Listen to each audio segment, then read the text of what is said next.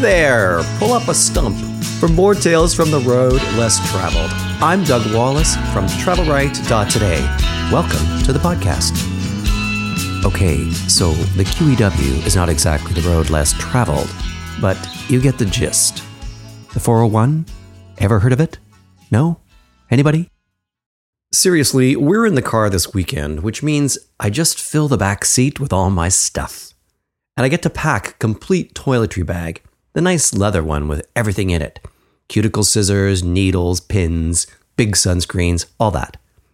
Today's lesson is on how to pack a toiletry kit. Number 1, always have 2 separate kits ready to go at a moment's notice. One, as mentioned, is the big one that goes in a checked suitcase or in the back of the car, and it'll last for days without needing replenishing. And one simpler one for a carry-on suitcase for a weekend away or just an overnight. Number 2, the smaller one can be really small. I used a kid's pencil case once before. I have a see-through plastic TSA-approved zippered one now for the plane.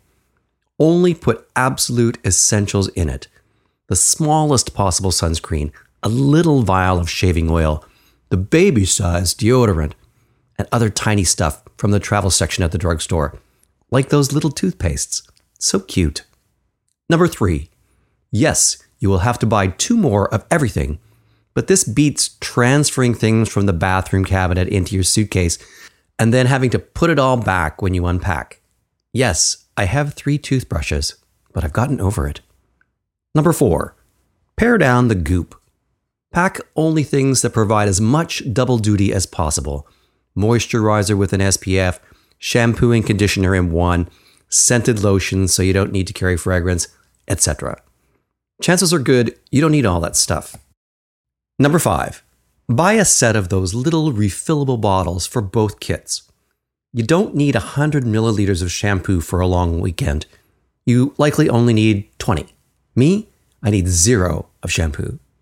Or, for the bigger kit, take almost empty bottles of stuff so they don't weigh down your luggage. Just eyeball it, then finish them and toss. This goes for everything: contact lens solution, lotions, lube, and what have you.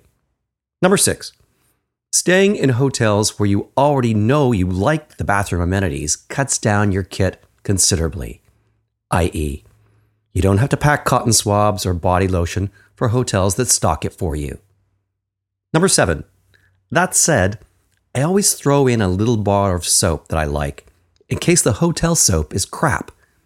You know those soaps that are oval-shaped and one side has those big bumps on it? Gross. Number 8, don't put medications in this kit. Keep your pills in your personal bag and not with the lipsticks. Number 9, when you return from your trip, while you're unpacking, set the toiletry bag aside for immediate repacking so that it gets put away already stocked up and ready for next time. Number 10, eye cream? You're not going to put on any eye cream. You're going to be too busy passing out. This week's hot hotel is close to home, the nearly new St. Regis, Toronto, the first St. Regis hotel in Canada at Bay and Adelaide Street West. I say nearly new because the entire lobby, several suites, and the main restaurant were completely redone, and it's all gorgeous. The bulk of the rooms aren't in need of refreshment yet, still awesome from the property's life as the Adelaide Hotel, and before that, the Trump Hotel. I slept there recently for Telegraph travel, and it couldn't have been more comfortable, and also fun. And, as is the St. Regis custom the world over, a bottle of champagne gets sabered every day at 5 p.m. in the Astor Lounge. Nothing like a nice sabering to set the tone for the evening. Our evening was spent at Louis Louis on the 31st floor. Absolutely stunning, vaulted ceilings, 1930s vibe, backlit bottles behind a long bar, soothing wood paneling, sexy and chic. Order the oysters, caviar, smoked trout to start, and follow it with a Dover sole, striped bass, ribs, or a nice steak. The service is perfect. There's a 13-layer layer cake for dessert if you have room. Well, just find room. The St. Regis is from $425 Canadian in low season. Visit stregistoronto.com. We need to talk today about plastic. One of the major travel industry news organizations I follow is called Skift. And recently, they added plastic as a news beat, something they're going to be covering regularly. And I thought, good for you. Skift says the problem of plastics is starting to peak. No doubt. But the last few hotels I've stayed at, nothing but bottled water. It makes you think twice about all the sustainability the hospitality industry talks, but never really walks. So what do you do?